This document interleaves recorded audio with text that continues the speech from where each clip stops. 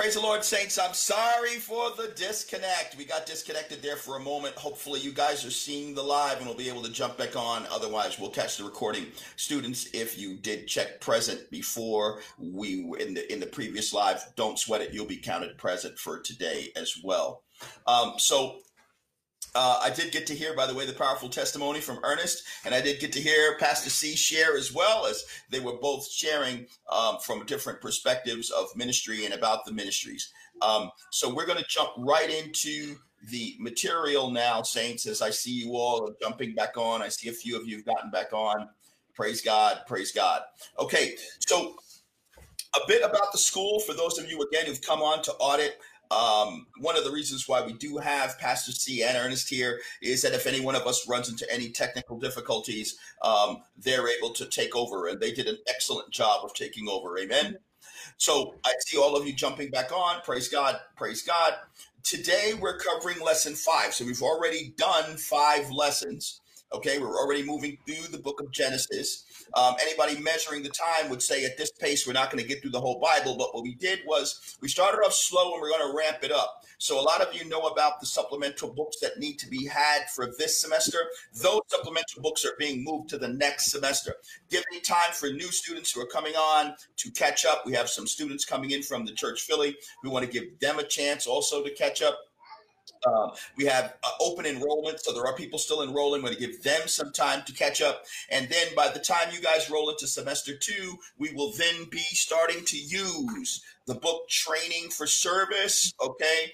And we will also be using Through the Bible in a Year. And in year 2, there is some other in semester 2, there'll also be some additional Bible readings for the book of Exodus. Okay, so saints, welcome. My wife is putting up the scriptures that were for today. Praise. And because we got disconnected, we're probably not going to use that recording of the disconnected portion. We are going to use this one. We're going to ask Pastor C to open us up in prayer before we go into the word for this particular recording.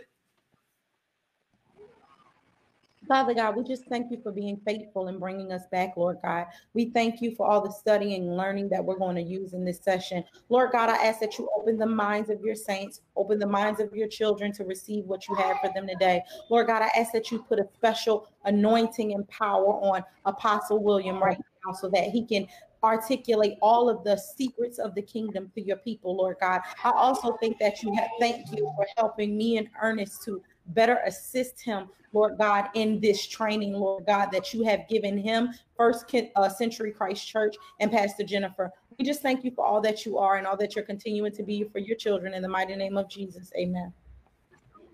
Amen.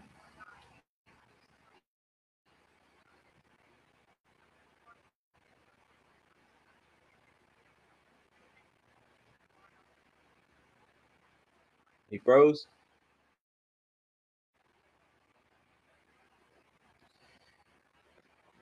Can you hear us, Apostle?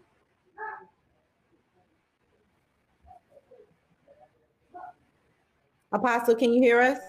No. Oh, he can hear us, but we can't hear him.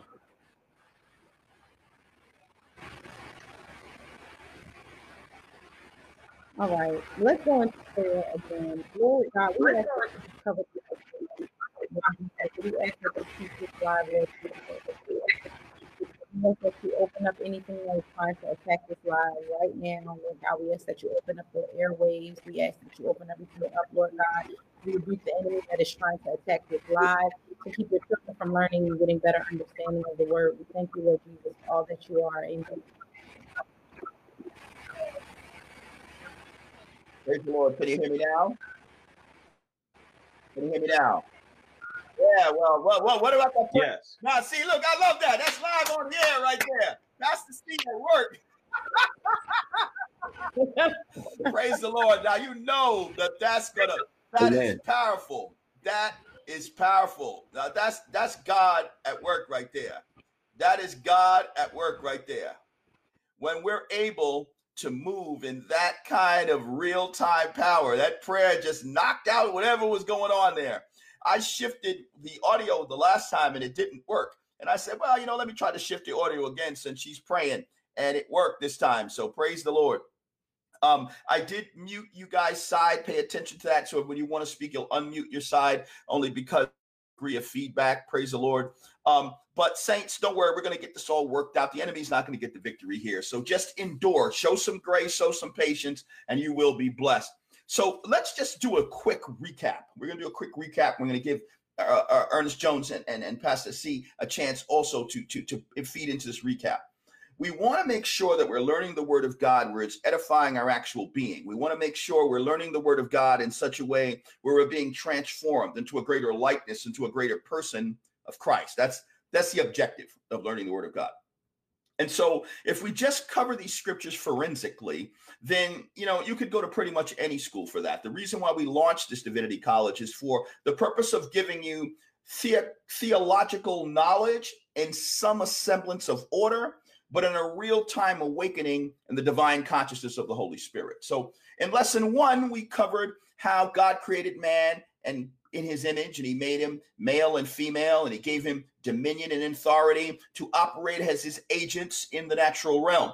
We also read about how man fell from grace, and in his falling from grace, he then lost the covering of the Holy Spirit, realized his physical nakedness, realized he no longer had a covering, and under the covenant of death, due to him eating the fruit, God made a promise through a prophecy that he gave to Satan. And inside that prophecy that he gave to Satan, he was determined to make sure that Satan knew he would be destroyed, but there would be a salvation that would come through a son, through an heir, through a deliverer. And that's Genesis 3:15. And the whole revealing of the rest of the Bible is Genesis 3:15.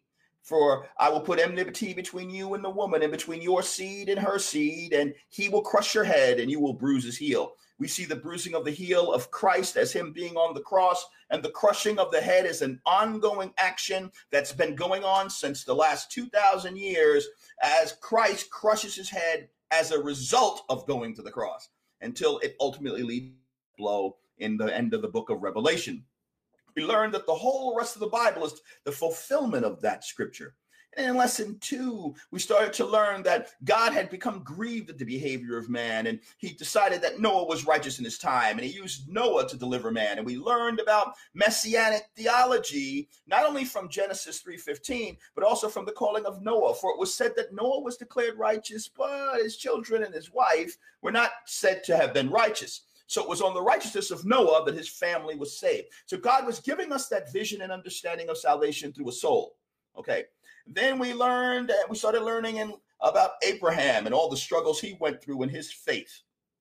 And now here we are beginning to discuss the life and death of Sarah and the ongoing life of Abraham and the movements that resulted in Isaac becoming the new patriarch and the development of Isaac through the life and death of Abraham. So we're covering Genesis chapter 23, and we're covering it straight through chapter 25. Genesis chapter 23 through 25. And like I said, saints, you might feel like we're moving a little bit slow now, but it's just to give people a chance to catch up. As they catch up, then we're going to really start to move in power, and you're going to start to really dive into a lot more reading. So take advantage now of the smaller reading assignments. Amen.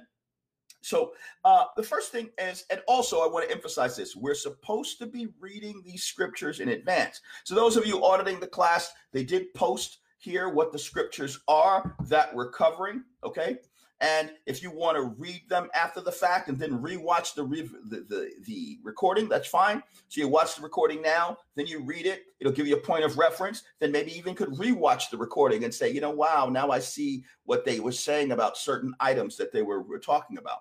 But for the students who are actively part of the school right now, you're supposed to have read the scriptures in advance so that we're really just covering the highlights in lecture, points you might have missed. Obvious points we probably won't cover in as much detail in this time slot. So Genesis chapter 3 starts off discussing the death of Sarah. And you can see the heart that Abraham had in Sarah's death. his determination to pay for the land that he would use to bury her, to pay for that cave. He didn't want it for free. We also saw the wisdom of Abraham saying, you know what? Not only do I want to pay for it, but I don't want anybody here to feel like they gave me something. I don't want to be indebted. They were trying to give him the land. And I feel like he was like, yeah, you know what? I don't want to be indebted to you. He pulled the same move with the king of Sodom, who was trying to give him wealth too, and he didn't want to receive wealth from Sodom. So there was a degree of wisdom in Abraham, understanding his role and position, who to connect with and who not to connect with. And it's a powerful point that we can also learn from the patriarch about that. Also, we see that Abraham in chapter 24 was getting old, and he started to decide that, you know what? I better help my son get a wife. Back then it was arranged marriages. And so he said, I want to make sure I help my son get a wife before I die. And so we're in chapter 24 in Isaac and Rebekah. In the first verse, it says, Abraham was now old and well advanced in years, and the Lord had blessed him in every way.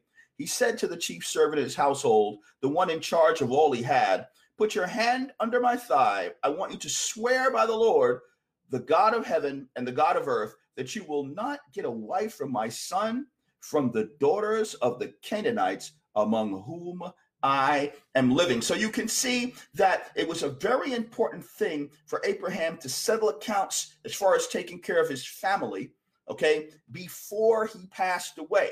Remember, Isaac's supposed to be a patriarch. He's supposed to give birth to a son.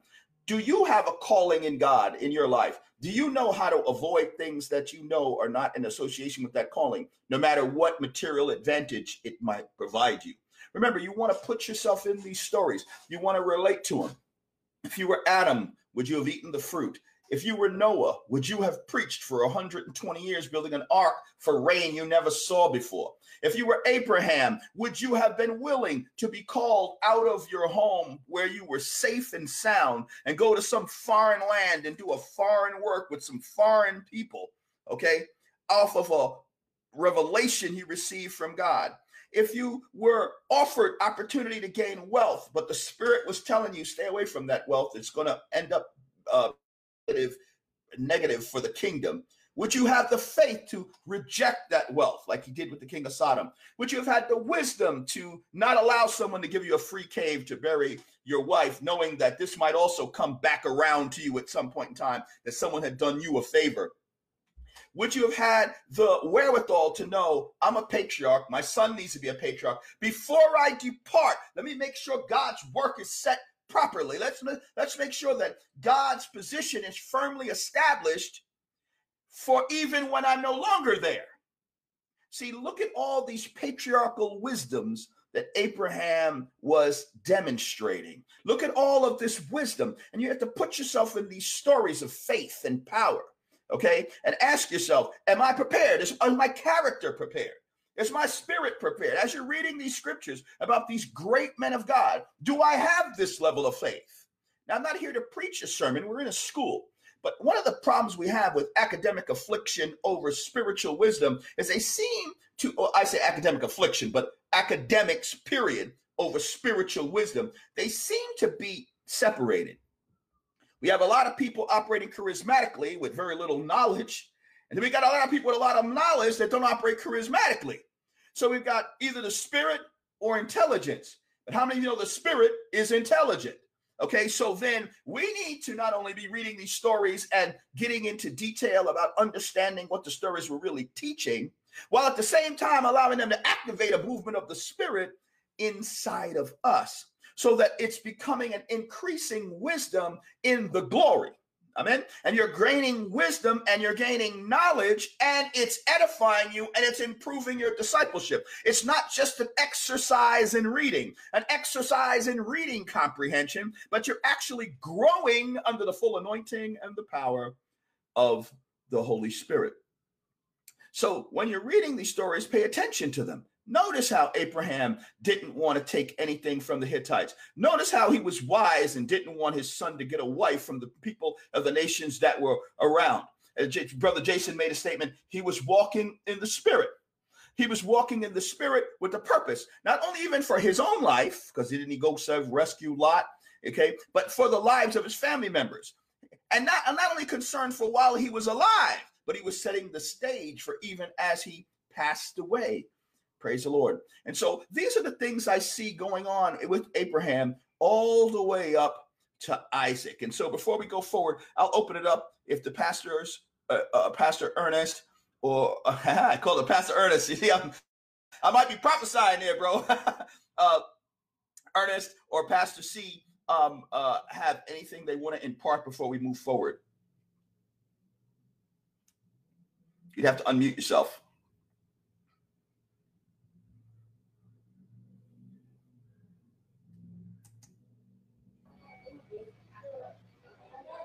Hello. Okay. So when you say move forward, because I do have a couple things, and just off of my reading, especially in 22 and 24. One thing, hey boys, mommy needs y'all to be a little quieter.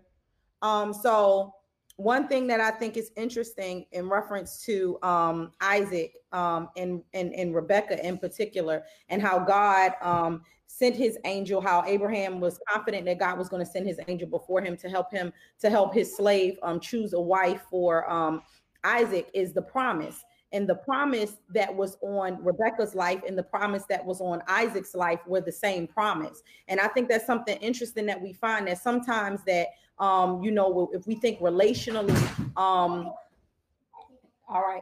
if we think relationally, that most of the time God puts people together who have the same type of promise on their lives. And so what I thought was interesting about that was, if you look in 22 and you look at Genesis 22 and you look at verse let's see what verse this is.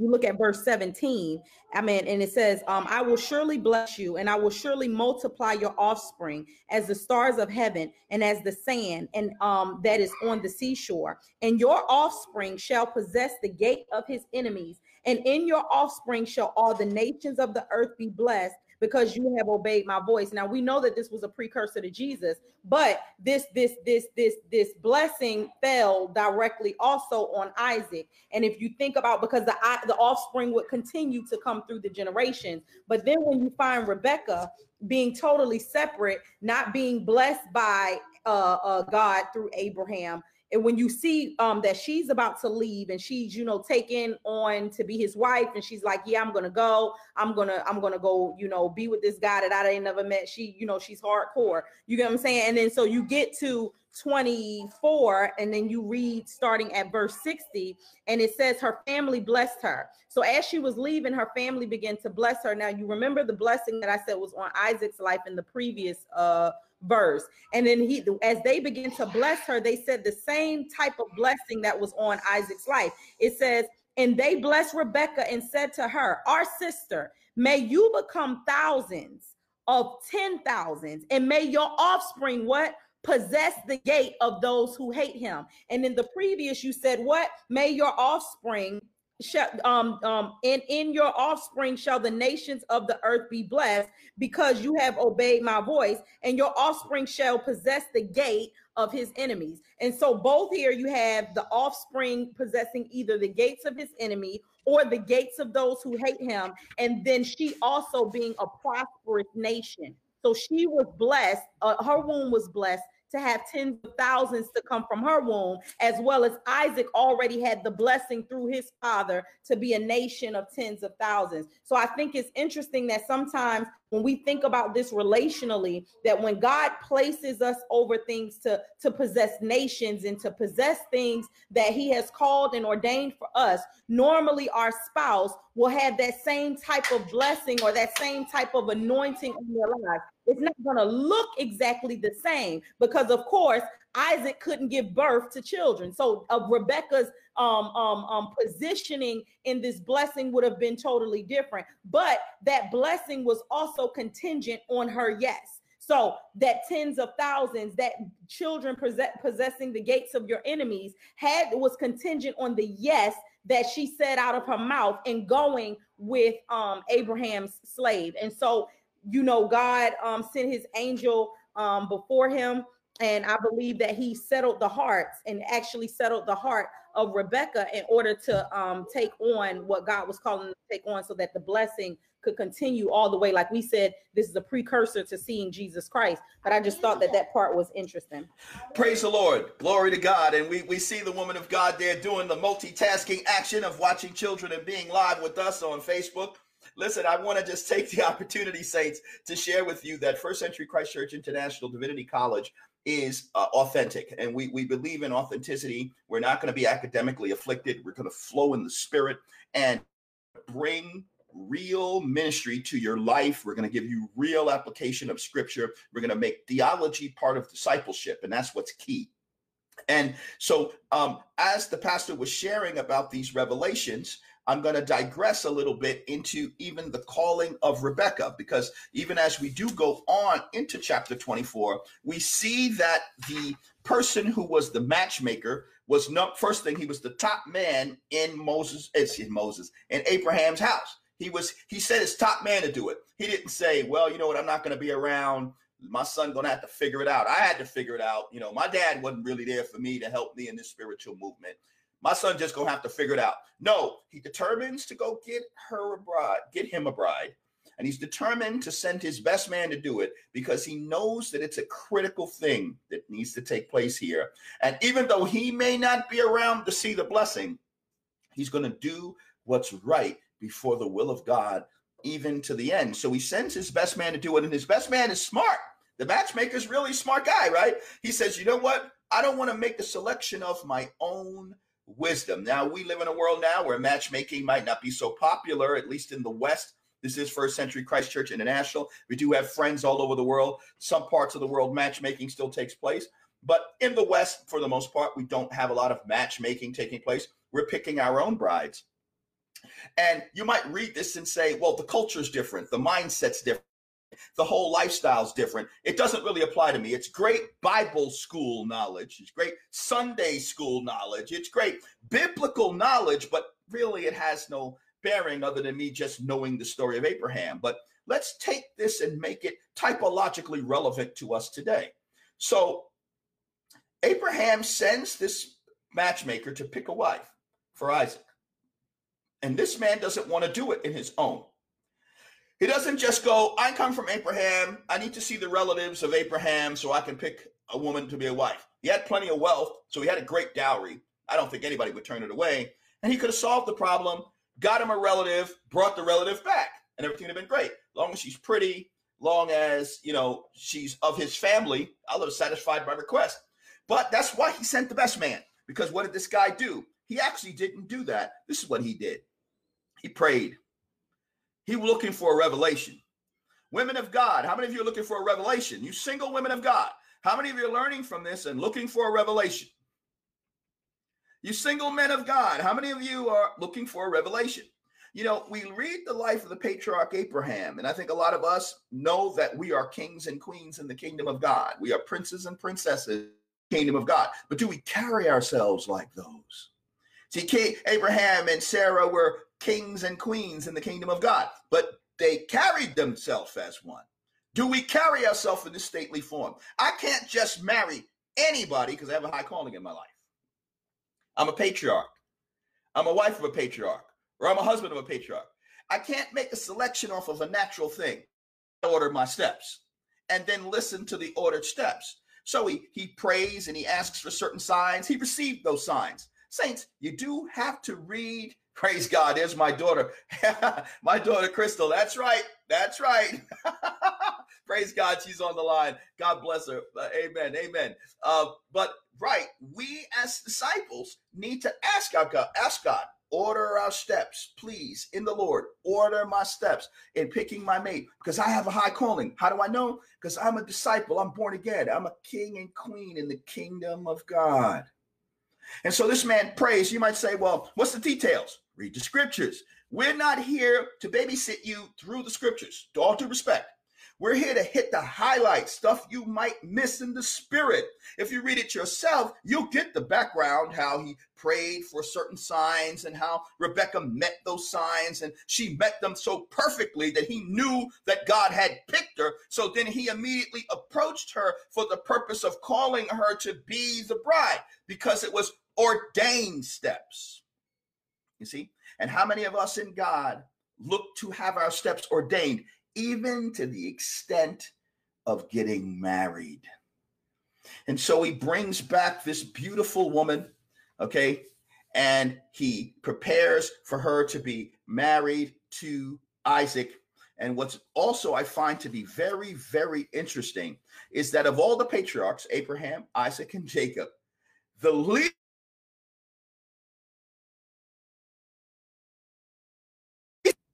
least is written.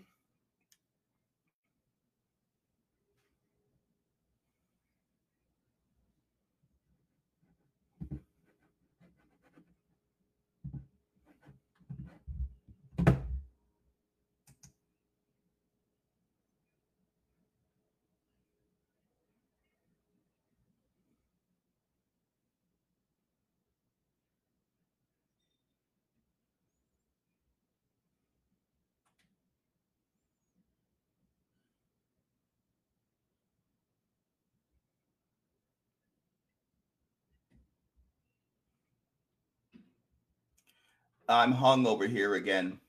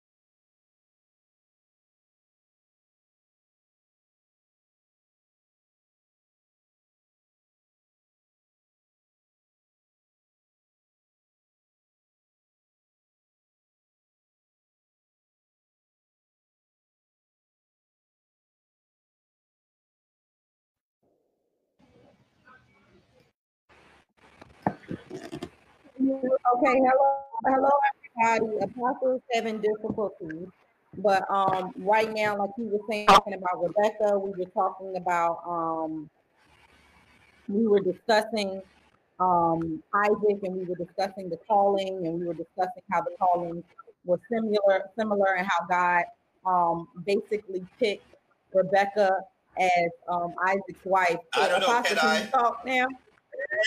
Amen. Yeah, Those prayers by Pastor C are powerful. So anyway, I'm going to pick up right where I left off. So we could see that the anointing that rested upon Isaac was so powerful.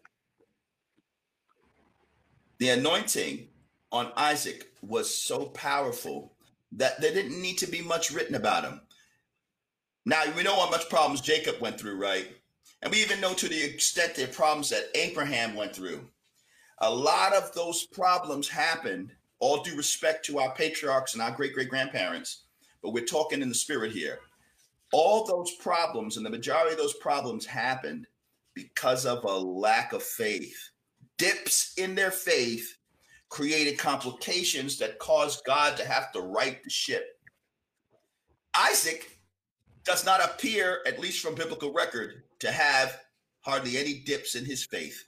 God warned him immediately, don't go back to Egypt. He stayed clearly faithful to his wife. He obviously didn't pick up no concubines, then into some concubine issues. Okay. And notice that Abraham, the covering over Isaac made Isaac's walk more prosperous than even that of his father. Isn't that what a father does, right? He desires that his children ascend to a greater power, to a greater authority. And before we release it for others to speak about the subject matter moving forward, or even historically, we're going to release everyone to speak in the spirit as they see fit on the subject matter. I want to say that we are working to fix these technical difficulties.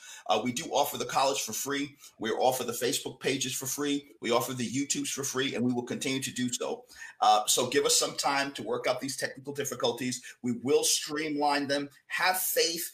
Just be patient, okay? We work in excellence, but we don't seek worldly polish, but we will get it all worked out. Amen. So just a really quick recap on this section. We're covering Genesis chapter 23 to 25, and we haven't yet talked about the death of Abraham. So we're still leaving 25 yet to be covered. Up until now, what have we learned about God? We've learned that God was faithfully loving to Adam, that Adam failed in his faithfulness, and his failure of his faithfulness, he then made a promise, God made a promise to Adam's family that he would redeem them through a promised seed, a promised heir, Genesis 3:15. And all we see now is the playing out of that promise. We see the playing out from Noah. We see the playing out from Abraham. And now we're about to see the playing out through Isaac. And it's very interesting, right, that when Isaac came back to see Rebekah, where was he? He was out in the field meditating in prayer. See, Isaac also had risked death, right, by almost being sacrificed. And so risking death, almost being sacrificed, we have to also understand that Isaac had a comprehension of the faithfulness of God, because a knife almost came down on his chest before there was a ram in the thicket. So he had a lot of experience with God as a young man, which perfected his walk as he became an older man. Fathers, how are you doing with your sons and your daughters? Helping them to witness the faith of God's miracles in your life, so that as when they get older, they have a smoother walk than you. Because how many times have we derailed from our faithfulness, and inside that derailing, God has to right the ship with his faithfulness. So our faithlessness causes God to increase his faithfulness to rewrite us. So never think these Old Testament stories are somehow non-applicable to you. It's just pieces of tidbits of history. God is laying a supernatural foundation within your consciousness so that you can walk the walk of Isaac. He's covering you with the wisdom of the past. Abraham didn't have the wisdom of the past covering him. He had to do it all fresh. He had to bear the heat of the day. But we have all that covering. And so before we go on to discuss the death of Abraham, I'm going to open up again if Pastor C or Ernest would like to share on the subject matter any further.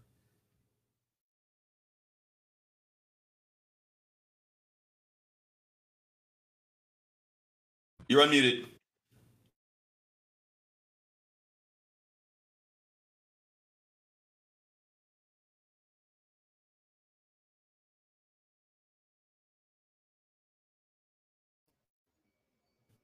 Is Ernest talking? Is he trying to talk?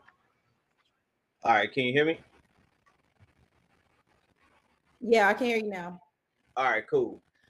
Yeah, guys. So now you see why when I went to go to visit Church Philly last year, I didn't leave, because how Pastor C was able to tie those two scriptures together. Basically, she's showing you that these two individuals were equally yoked. It's funny how we, started out looking at one thing, and this has really turned into a marriage. You see marriage in this. You see the marriage ministry and how the Lord works. There was one woman, Eve. That was it. It was was a no-brainer. Okay, I picked this woman. She right there. I ain't got nobody else. Abraham, he knew, okay, I got a covenant with God. I got to protect it. Don't get me wrong. That's my boy Isaac. That's my boy. But I'm gonna go ahead and take the lead on this, and I'm gonna go ahead and find him a wife. I'm gonna send my man out there, but he's gonna do a good job. And what the Lord is showing us is that he built this relationship, like Apostle said. Isaac almost had the knife come down on his chest. So his relationship with the Lord is out of this world. At what, 13, 14? He's already hit a level of, oh, okay, there is a guy, I need to talk to him. Let me learn about this covenant because my dad was getting ready to kill me. Let me figure this thing out. Let me figure out who he is because my father has this ridiculous reference for him. And who is that other dude over there? What's going on with that? And why y'all sending him away? So he knows, he's seen these things. So his level of humbleness, his level of fear, his fear of the Lord is real, because he almost lost his life, or so he thought. So I believe that in building relationship at the age of 13, that is why at the age of 40, it is easy for him to say, yeah, Dad, you go ahead and pick the wife, and I'll be right here waiting, and I trust you. And that's where a lot of us fail in that relationship. We try to start at 31, 32. Like, this took years. This took 27 years for him to get to this point. So we read it as, oh, it's chapter 23, chapter 24, chapter 25. No, it's, I'm born, I got to be circumcised. I don't understand that. Knife in the chest. My brother, my half brother gone. Don't nobody like him. Now all of a sudden we got all these riches, and we're looking at everybody. Why everybody else not living like this? There was a thing that God is building multi-level relationships here. So I just think that's beautiful that we need to outline that, and we need to look at this, where marriage started and where it was. Like I said, Adam didn't have a choice. Boom. Abraham said, okay, you're going to pick yours for your son. Okay, this is how I'm going to do this. This is how I'm going to roll. And no, you can't pick a woman from here. Go back to my homeland and get the woman from there. So I think that was deep, and it was beautiful how Pastor C brought that together. I didn't even realize that Rebecca, they prayed over Rebecca like that. It's the same prayer. So you can see equally yoked. That was beautiful. Ernest, I love that. And I think like you said, I think one thing that you said there is, can you hear me? Yeah. Can you hear me? Yeah. Okay. I think that's beautiful. I think there's something that you mentioned there that is very noteworthy, is that it was an honor there, in reference to him honoring his father and letting his father pick a wife for him, because I don't believe that Isaac wasn't in the know, because it was traditional. That was a traditional thing. But I also think that we have to think about that this was not really just honoring Abraham's choice. This is honoring Sarah's choice, because Abraham didn't really care if he married a woman from that Canaanite group that they were around. That was really Sarah's wish. Sarah did not want him to be married to the culture that was around them at that time, because she knew the culture, she knew what they had to offer, and she knew the type of women that were coming from that culture. So she asked her husband to promise her that, you ain't gonna let our son marry none of these crazy women around here. You better don't just promise me you ain't gonna do that. I don't care what you do. I don't care who you marry after me, but don't let my son marry none of these women. And so I think the beauty is that the honor was passed down from, husband to wife. He honored his wife. He honored her wishes even after death. And then before he died, he honored that union that they had together by now allowing, by going to find a wife for his son from his homeland. And then I think it's something else to mention, that Rebecca was just being Rebecca. She had an amazing character to start off with. She didn't have to water his camels. She didn't have to do all of those things that he was asking her to do. She was just being herself. She was just being friendly. She was just being, she was just honoring who she was as a woman. And I think when we get preachy about it, I think the truth is how many women are just standing around being a woman, loving the Lord, being in relationship with God. And when you're introduced to your husband, or when you're introduced to the opportunity to meet your husband, he meets you just being you. And a lot of us put on facades and we put on fakeness, but you got to think about what this man asked when he prayed. He prayed for a certain type of character. And when he met Rebecca, he was met with that character. He didn't ask that Rebecca start talking about God. He didn't ask that Rebecca announce herself as a family relative or a person that was from his culture. He literally pulled up his camel and said, Lord God, this is the character that Isaac needs in a woman. And if I see a woman with this character, I know that you have blessed my mission.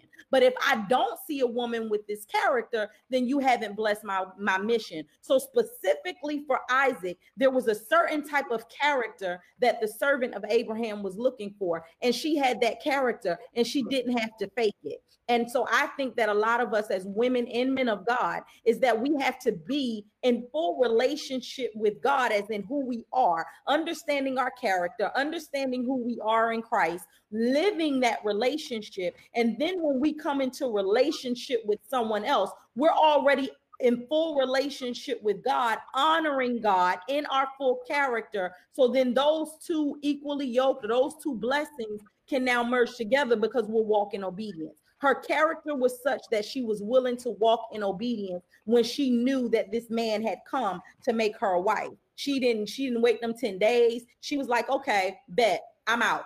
Oh, Sarah, Rebecca, you ready to go with him? Yeah, I'm ready to go. She had to have known. She had to have some understanding of Abraham's God for her to say, okay, I know this is of God. I was blessed by the family. It's time for me to roll out. And so it's her character that stands out. And I think we have to understand that that man was looking for godly character in a woman, and he found that godly character. He found that type of character, a woman that could hold her own. She went out there and she watered them camels, and she was a gorgeous woman. She didn't have to do it. They said she was beautiful. She didn't have to be out there watering nobody camels or helping nobody out. I mean, but she was out there like, you know what, bro, I'm gonna help you. Let me put this hair back and watch me work. You know what I'm saying? So we have to really think about her character and think about what that man of God was really searching for and what he received, and what Isaac received. He received a woman that had godly character.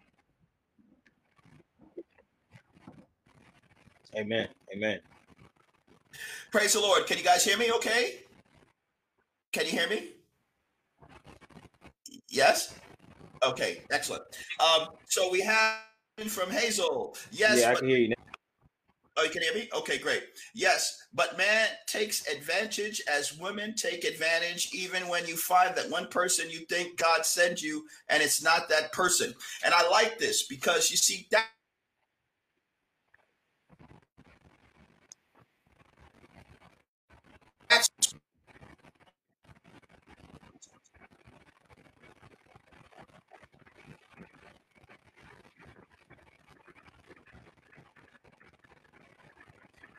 Every time an apostle get hyped, he be gone.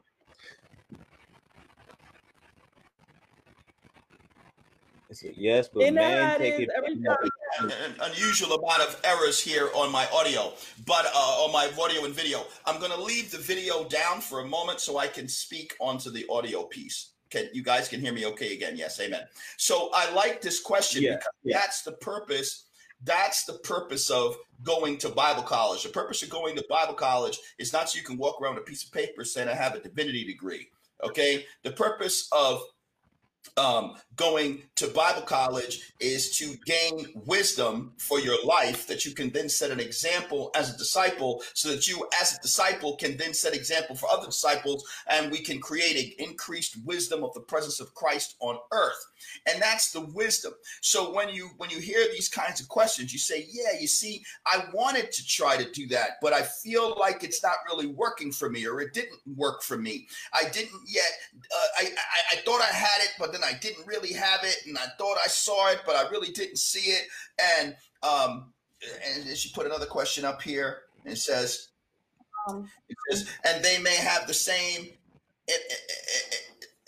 imitate as Sarah. So the point I was trying to make with this whole piece of these questions are the types of things that when you're inside ministry, you should be learning. So for you single folk who are struggling in relationships, for you married folk who feel like you might have done the right thing, it does require for you to go back into the Word of God and say, what didn't I see? What didn't I understand? Where was it my vision where it needed to be? Where was it my revelation skill where it needed to be? And then, of course, unforeseen circumstances beset us all. Jacob was the called man of God, but we know when he got around Laban, oh my goodness, how things went sideways. So it's not that everything is going to be perfect because you've gained this wisdom, but it surely will be a lot better with this wisdom than without it. And that's why we're here. We're here to help you gain that wisdom and to gain that understanding. So go ahead. Absolutely. Go ahead. I wanted to say something in reference to Hazel's question, and also Jennifer. Jennifer put, Proverbs 31, and she was talking about a woman being virtuous. And I think sometimes, and I think that's what Hazel's frustration is that, I could imitate Sarah, I could imitate all these different women and still fall, short in reference to relationship. But I also think it's something to understand in reference to Proverbs, that Proverbs 31, virtuous woman, is that what the part that we are supposed to imitate in reference to a Proverbs 31 woman is that we are supposed to do well with the things that God places in our hands. Because Proverbs 31 wasn't a checklist of what women needed to do in order to be virtuous. What Proverbs 31 was a mother telling her son about a virtuous woman that she knew. And basically the story about this virtuous woman is that everything God gave her, she was a good steward over, and she gave it back to God. So whether you have little or you have much, you steward it well. Whether you have a relationship or you don't have one, whether you're married or you're not married, you steward what God has given you well. In Rebecca's situation, it was camels. She was virtuous because she came in with a great attitude. She helped this man, and she stewarded well over the water by giving that water to his camels to make sure that that he was comfortable, understanding that this man had a need. And you had the same thing with Sarah. Sarah stewarded her marriage correctly with her husband, walking in faith with him. And these were the things that were placed on her hands, because everybody's not called out to follow their husbands to a place that they don't know. And so you have to think about, when we think about Proverbs 31, we have to stop wearing it as a checklist. And if we put it as a checklist, then that means every woman has to have her own business. Every woman has to have children. Every woman has to have a husband that's in the courts raving about her. That's not the case. What it is saying, be a good steward over what God has given you. That woman got up in the morning. The first thing she did was give praise to God, and then began to steward accordingly to the wisdom given to her by God. And so that's what we have to understand when we think about a lot of these scriptures. These scriptures aren't always checklists. They're basically for us to understand, dissect, and say, hey, how can I now apply that to my life? What is the overarching understanding of this scripture? And she was a good steward over what God had given her. That is where her virtue was. Her virtue was not in her sinlessness. Her virtue was not in what she did right or did wrong. Her virtue was in the fact that she submitted everything to God from the time she woke up, and her day was according to what God had prepared for her. And she walked in that according to the will of the Lord, being a good steward. And that's what we as women and men of God need to do. We need to steward our lives correctly in alignment with God, what God is calling over our lives in every single season. So if you are in a season of singleness, steward correctly. If you are in a season of marriage, steward correctly. If you are in a season and you're a single mother and you just happen to be a single mother, steward correctly. Your virtue is not attached to whether you're married or not married. Your virtue is not attached to your past sin. Your virtue is attached to your submission and relationship with Jesus Christ and how you steward that relationship. Praise the Lord. Amen. And that's exactly how it should be done. And so I appreciate that we are actually a powerful panel up here of souls that are determined to get God's word and his will out. And I want to just say, saints, again, and I know I'm kind of harping on it, and I was thinking about editing this video, but I'm not. I'm going to leave it just the way it is, and you know, with the technical difficulties and what have you. And the reason why is because I find a lot in the body of Christ now, instead of embracing the stewardship principle that Pastor C is talking about, we're all looking for perfect polish. And then when the polish don't come out perfect, we're ready to fall apart completely. But that's not the way it's supposed to go down. The way it's supposed to go down is you're stewarding the circumstance the best that the circumstance can be stewarded under the anointing you possess. And so we're going to steward the circumstances of these struggles right here, and we're going to steward up we possess. And so I want to emphasize that point. And then I also want to digress. I'm not digressing because I want to change the subject. I'm trying to give you a three-dimensional view of a two-dimensional page. As we focus on this part, let's also look at the behavior of her brother, Rebekah's brother Laban. We're going to read about him later as he deals with Jacob. And we can see he had a good eye for the money, even back then. You see, Laban had a knowledge. Jacob didn't just go see Laban, and Laban knew nothing about Abraham. Laban remembered all the wealth Abraham had. Laban remembered all the blessing that was on Abraham's life, because Laban remembers when his sister was sent to marry Isaac. Okay. And remember, they, in the beginning, you know, when the word of God came down on them, they're like, we can say nothing. It's God. But soon as all the wealth got handed out, a little time went by. Next thing you know, wait 10 days. What happened to yesterday when y'all said it was all of God and you could go? Now today, you like wait 10 days. And the steward, again, he said his wisest chief steward, he said, no. Please, let me go back to my master. We agreed on me leaving today. Let's go with what we agreed on. But you could see Laban, he received part of that wealth, and the mother received part of that wealth. Makes you wonder whether Laban and the mother were kind of kindred spirits, right? So we know Laban was into the cash. So by the time Jacob gets to the scene, Laban already has a preconceived notion what he has his hands on. And he's not anxious for Jacob to leave because he didn't want the chief steward to leave. This is my second chance at tapping into Abraham's wealth. So when you read the scriptures about when you want to speak on this, Pastor K, Pastor C? We can't hear you. I just want to interject right there in that little moment. Can you hear me? Yeah. Can you hear me? I just want to interject right there because I know you about to blow the rest of this out the box, but this is what I love about what you said is that Laban. So Jason says on here in the comments, he says, yes, what I noticed, which I didn't catch the first time reading this, is that Rebekah's family knew the Lord. And maybe that's why Abraham would prefer Rebekah, right? So what you're saying here is that they understood the blessing of God and what that looked like because they knew the Lord. So when you talk about how Jacob came back and he was like, because it was like he knew, oh, this young boy got a blessing on him, because I remember the blessing of God when he came the first time. And I just had to say that because sometimes we think just because, you know, we come from families of faith, the thing is, wolves come out of families of faith because they know how to recognize the blessing. That was a characteristic of Satan. Satan attacked the blessing. He knew who was blessed. He knew the characteristics of being blessed. So I just thought that was dope that you even pointed that out. And I was like, well, how would they know he still got the same wealth? It wasn't even just the wealth. It was the fact that we know God and we know Abraham was blessed and we know Isaac was blessed. Oh, so for sure, Jacob blessed. Praise the Lord. And that's what's powerful. So, and that's the point, is that when you read the scriptures and you study the scriptures and you start to get in and listen, this is a 4-year program. We're not telling you got to take the 4-year program. You might just be plugging in just to listen in. Amen. Praise God. Be blessed. Freedom to come, freedom to go.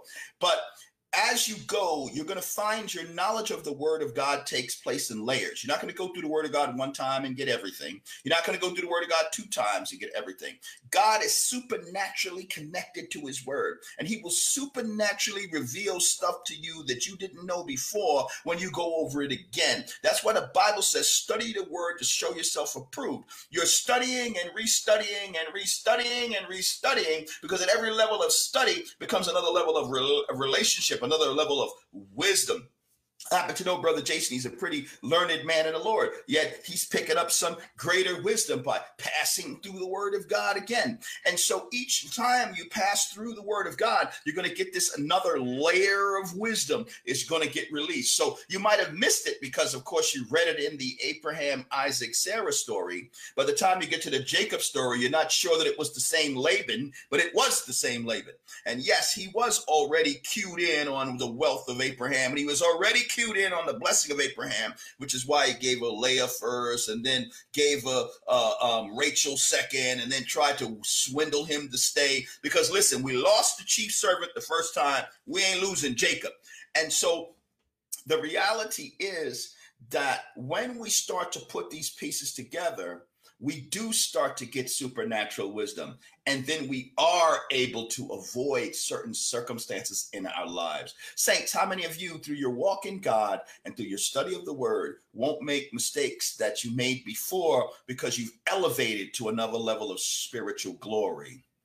Amen. And that's what First Century Christ Church International Divinity College is about, helping you reach another level of glory through intimate study of the Word of God.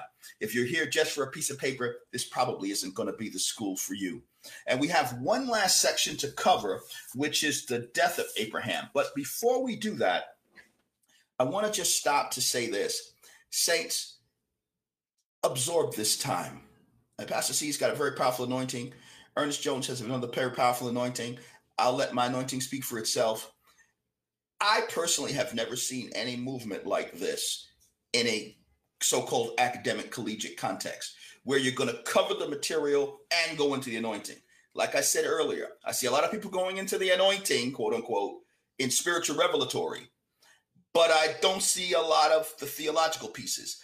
Then I see a lot of the theological pieces and it's introduced as dry text. So then it's left to you to see it actuated. It's left to you to see the discipleship application. And a lot of times there's a huge disconnect between the discipleship application and the information. And so embrace this time in the Lord. Embrace this time in the Lord. And all I'm really going to add on to the death portion of Abraham, which is a very interesting point, I think it was originally brought up by Ernest in a previous session, is that Ishmael was there. Yes, the one who had been sent away, the one who would be sort of like a he-goat of a man, and his head would be against the world, and the world's head would be against him. And he would be a father of many nations, but they would not be able to subdue him. Neither would they be able to completely conquer him. And yet he was there at the death of the father. So him and Isaac came back together at the memorial ceremony. Okay. And then you also hear about the different fatherings of Abraham, right? So we know that he was actually the father of the Midianites who actually gave Moses his first wife, who ultimately then also got cursed because they knew the God of Abraham, and they knew the God of Abraham couldn't be defeated, so they screwed up the people so that they could win, so that their enemies could get victory. You say, what are you talking about? Stay with the class, you'll learn. But why I'm giving you these futures is to give you an understanding that these stories have rich foundation. As Tebene liked to say, this stuff gets juicy. Okay. It can get really juicy from the standpoint of being very dramatic, a lot of drama going on the scenes, drama that matches the same drama we face on the scenes today, with all the history that we have with our family members and our church family members and our spiritual family members. And how do you deal with those situations? Like what Hazel was saying, but I know it's Crystal. That's my daughter. Her name is Crystal, but she went by Hazel. I'm going to leave that. The point I'm saying, well, she's also known by Hazel, but I know her as Crystal. The thing is that a lot of drama we experience is in the Bible. How do you deal with it? I don't know. How did they deal with it in the Bible? How did it turn out based on the way they dealt with it? So much to learn, so much to gain. But there, Abraham at his death, Isaac shows back up. And then, Ishmael shows back up, and there's Ishmael and Isaac burying their dad. I'm going to release it to Ernest and the pastor if they want to impart any part on that chapter as well.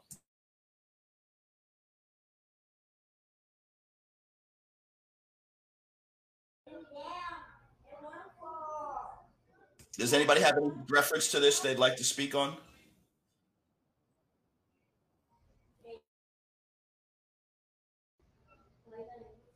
Oh, I'm sorry.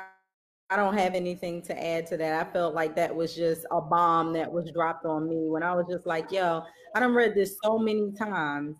I mean, done read it so many times. And this is goes back to what Apostle says, how you learn in layers. So one season, God gives you revelation to one thing, and then you hold on to that until the next season when God gives you deeper revelation on that thing. And so we talk about the death of Abraham so many times, and we always forget to mention Ishmael. We always mention Isaac was there, but we forget that Ishmael was there too. And so for them to be able to come over, I also think that is like a shared mourning, even though we are separated, even though, you know, we don't even really get along, even though we have two different promises on our lives, we still came together for the death of our father. I think that also had to go to show how much Abraham loved Ishmael as well.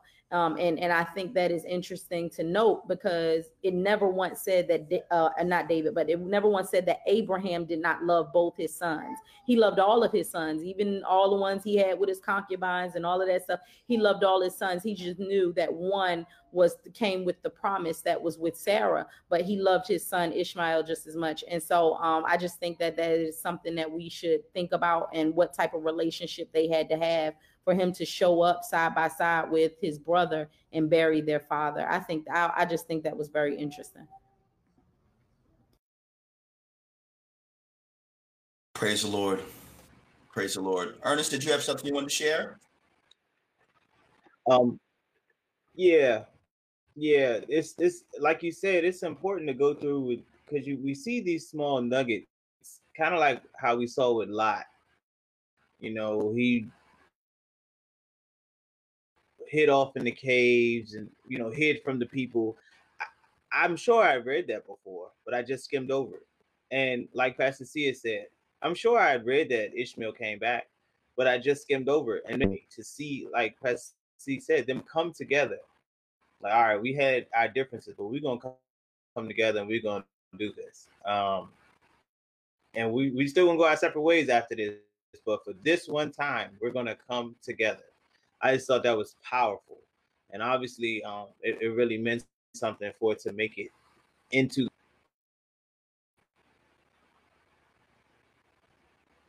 Praise the Lord. Praise the Lord. And you know, I was very touched by a lot of the comments that were in the sidebar there. And for those of you who are theologically influenced, who really came on here like, okay, I'm going to go through the Bible in a year. You're going to teach me about the story of Adam. You're going to teach me about the story of Noah. You're going to teach me about all these biblical stories. You're going to teach me all the books, and I'm going to master my Bible. Well, I don't want to bust your bubble, but you won't master your Bible till you see Jesus in heaven. You're going to be always learning. What we're trying to do is just help you fill in the gaps and get you started on a righteous path of study. If you're already on a righteous path of study, we're just here to help you get a rather greater illuminating wisdom in the righteousnesses of God. And understand that this school is going outside of the technical difficulty. It's going exactly as I had envisioned. Pastor C and Pastor AK had decided to come along to be students. And I'm like, students, you got to be out of your mind. You're going to be up here on a panel with us. You know, Ernest has been my right hand in this ministry movement as well. And he's like, you know, I'm somewhat intimidated. I said, don't be intimidated. The wisdom doesn't originate with man. It originates through the power of the Holy Spirit. And for those of you who have not seen the orientation, you really need to see the orientation, because those of you who have a schooling background, don't come here with that schooling background expectation, because it's not going to get met. We're going to meet an even greater need in your life beyond the schooling background. So don't get something I like to refer to as familiarity disease, which is you become so familiar with the polish of school that you lose out on the wisdom of what happens when you make school real life. Because discipleship is real life. Discipleship is not learned in a classroom. Discipleship is the experience you have as you act out your real life as a disciple. That's discipleship. This is the homework. Your life is the classroom. Get it straight. You might think this is the classroom, and then you have your life, and we give you homework. No. This right here is the homework. The classroom is is how you deal with your life. And my daughter Kristen put up and said, amen. I learned the hard way. Thank you. Thanks to you and God. And, I'm not going to give her testimony because it's not my place, but me and her did lock heads on decisions that she made in relationship. And I was trying to give her wisdom, and she's like, you're in my way. And I'm like, all right, well, I'm not going to really be in your way. Anybody knows my daughter, you can't get in her way anyway. But then she says, you know what? I'm learning the hard way. I wanted to do it my way, and I did it my way, but I learned, and praise God. I learned the hard way too. Nobody could tell me nothing when I was younger. I did what I wanted to do. Married 4 times. Okay. So some people might want to condemn me for that. I'll say it's between me and God, but I got married 4 times. I learned the hard way because people tried to tell me certain things and I didn't want to listen. You see what I'm saying? And I'm sure, and I look at the laughter on Ernest's face and I see the seriousness on Pastor C's face, and I'm sure they can tell you some aspect of their life. They also learn some things the hard way. Okay. But Isaac was wise, right? And he didn't want to learn things the hard way. So he decided to listen to his daddy, and we hear very little about him. The church in Berea wanted to make sure they knew that Paul was right. They wanted to not have to learn the hard way. They wanted mentorship in wisdom. Now we don't see letters to the church of Berea in the Bible, even though there were letters to the church of Berea. They didn't make the scriptures, but 2 letters to Thessalonica did. And they were considered of lesser character, less noble. So this is all about supernatural character. If you get one thing out of this, which is an increased character of God, you're much, much, much better off.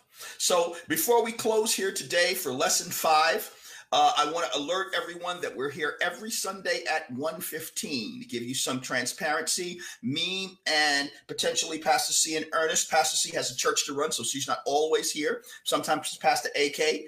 Sometimes we're blessed with both of them. Praise God. Ernest and me will be here.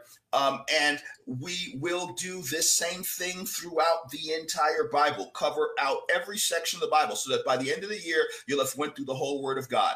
Anybody who wants to be part of the class, if Pastor Jen could put up the email address so I can share it, you can go to this email address that we're going to provide you. And all you have to do is say, I want to enroll. And we will set you up for enrollment. We'll send you the welcome letter. We'll connect you to the YouTube page. We'll show you the orientation, and you can get well on your way to at least this first part, which is a diploma in Bible Institute. So this would be a Bible history diploma that you'd receive in the first year. If you did decide to go on to the second year, you'll get an associate's. The third year, you get a second associate's. And in the fourth year, you end up with a bachelor's in divinity. Anybody interested in actually having a actual state accreditation, we do have an affiliation with another college that is state accredited. You'd let me know at what point in your walk, in your movement with us, that you'd like to make sure that you get the accreditation, and we'll make sure you take the supplemental courses that he might require in the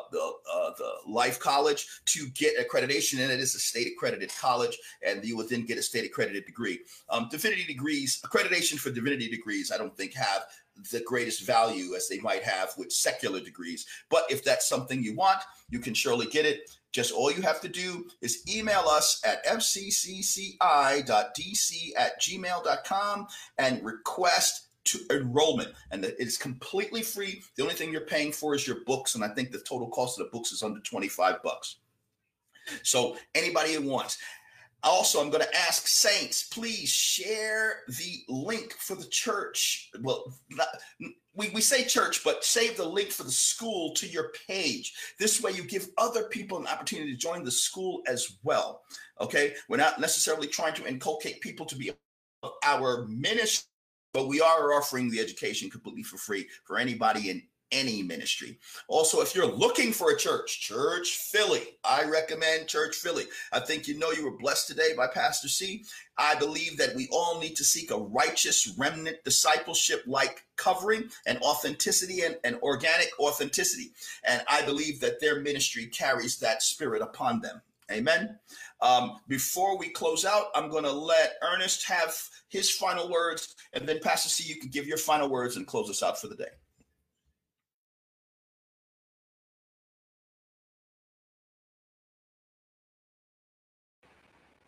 Praise God. I just want to say, man, thank you guys. Thank you for this opportunity to be on here. Like I said, every time it's a lot of unlearning and reprogramming and restructuring and rewiring in my brain. So thank you so much for this. Final words. What we can see here, Adam, like I said before, Adam really didn't have a choice. So it's very easy. And a lot of us say, well, what are we supposed to do in today's time? And I feel like the Lord was showing us that in this scripture, as far as when it goes to picking a wife, he was showing us this is how it was supposed to be done. That's the example that we were supposed to follow, the Isaac and Abraham situation. So I just want to leave y'all with that. I think it was beautiful that both families were praying for the same thing, and in their union. So and you can see that's why Isaac is not. He's mentioned with the forefathers, but like Apostle said, he's not talked about a whole lot because he didn't, like the Bereans, he didn't have a whole bunch of mischief or downfalls and things like that. So.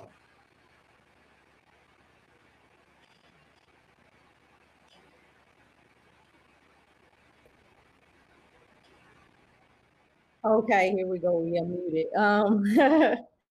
So I just wanted to say that I think this was an amazing recap. And I really think that you can call this part the relational chapter, because everything in these chapters really talked about relationship. You know what I mean? It was really talked about how we maneuver in relationship, how we choose relationship, what is the character of a person before they come into relationship, what an anointing looks like on a relationship. And so I want to stress again that this may not be your particular story, but there are nuggets in this story when you walk out on relationship that you should take and apply to your life. And I think one of those things is that your virtue comes from your stewardship. Rebecca stewarded well. The anointing and calling on your life and on your spouse's life comes from a place of honor. And so we think about, we should honor our Heavenly Father and who we decide to go get as a wife or a husband, and what that honor looks like. And in the Bible, that honor looked different with plenty of different people, but make sure that you're honoring the wishes of your father, like Abraham. And then finally, what I think about is that what will be your response to that relationship? What will be your response? Will you respond in a way that allows the blessing and the promise that is supposed to come through those relationships flourish? And that was the beauty of Rebecca and Isaac. Their relationship flourished because they honored the promise that were on both of their lives. And so I think that you don't hear much about Isaac because him and Rebecca had a certain type of obedience that came with their relationship that honored God, that what we find out allows for, the rest of the generations to continue to flourish. So I just think there are some things that we just need to take from here, some nuggets, and apply to our lives. And I just think that this was a beautiful recap. And I think as a pastor, this is the relational book. This is the relational chapters. Praise Pastor. And if you could take us home in prayer as well, please. Okay. Father God, I just want to thank you. I want to thank you for First Century Christ Church International. I want to thank you for this divinity school. Lord knows that it is a blessing to many for us to be able to dive deeply into the word of God with clear instruction, with clear wisdom, with clear historical content, with clear theology, but also with your Holy Spirit, being free to move and understand the word beyond the pages, Lord God, beyond the black and white, beyond what we just know in history, and also make it relative to our lives today. Lord God, I just want to thank you for who you are. I want to thank you for who you are over the apostle and pastor's wife. Over the Apostle Williams' life, and over Pastor Jen's life, Lord God. I want to thank you for their relationship separately with you, but I also want to thank you for the oneness that they bring to this world, Lord God, and establishing your kingdom, Lord God. Just continue to establish it and walk in it, Lord God. So I just want to thank you for the both of them. I will ask that you increase the blessings in the fullness of their marriage, Lord God, as walking into ministry and being married is not an easy task. But Lord God, I ask that just like Isaac and Rebekah, Lord God, that they say yes, Lord God, and they continue to say yes and walk in the authority that God has given them in the blessing, knowing that there is a yoking that's there that's needed for the kingdom of God. So I thank you, Lord God, for our brother Ernest, Lord God. I thank you for everything that you're doing through him in this season, the unlearning and the relearning, Lord God, the breaking and the molding, Lord God, to make him the powerful man of God you are going to make him, Lord God. I thank you, Lord God, for the anointing on his life. I thank you, Lord God, for the obedience that he is walking in. Lord God, I ask that you just continue to groom him and give him strength, Lord God. Give him a spirit of discernment that is heightened, Lord God, understanding what seasons he should walk and what seasons he should sit down, what seasons he should run, and Lord God, what seasons he should fall at your feet in peace. And so I just thank you, Lord God. Cover the Church Philly, cover all of the people who are watching today and are learning from this divinity school, and continue to cover the pastors and the pastor and apostle, Lord God, who runs this divinity school, and give them the resources that they need and the finances that they need to continue to do this thing for free, Lord God, because we know it pleases you. In the mighty name of Jesus, amen. Amen. Praise the Lord, saints. So this will end our broadcast for today. We're Wednesdays at 9 p.m. on a Zoom. We're Sundays at 1 p.m. 1:15 p.m. here. Okay, so again, anybody interested in participating, please just email us and we will, from your email address, begin the process of engaging you into the school. Even if you just want to audit and you want to keep track of what's going on, you could email us and we'll help you with that as well. Everything we receive freely, we give freely. Be blessed. And we hope to see you tonight at 12 o'clock. There is going to be a powerful prayer. Can we put up the Instagram location for the prayer tonight? Yes. And tonight is actually me and Apostle. We'll be praying. So, thanks God.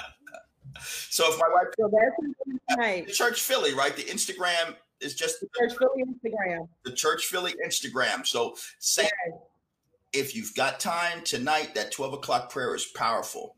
Until we see you again, have a great night.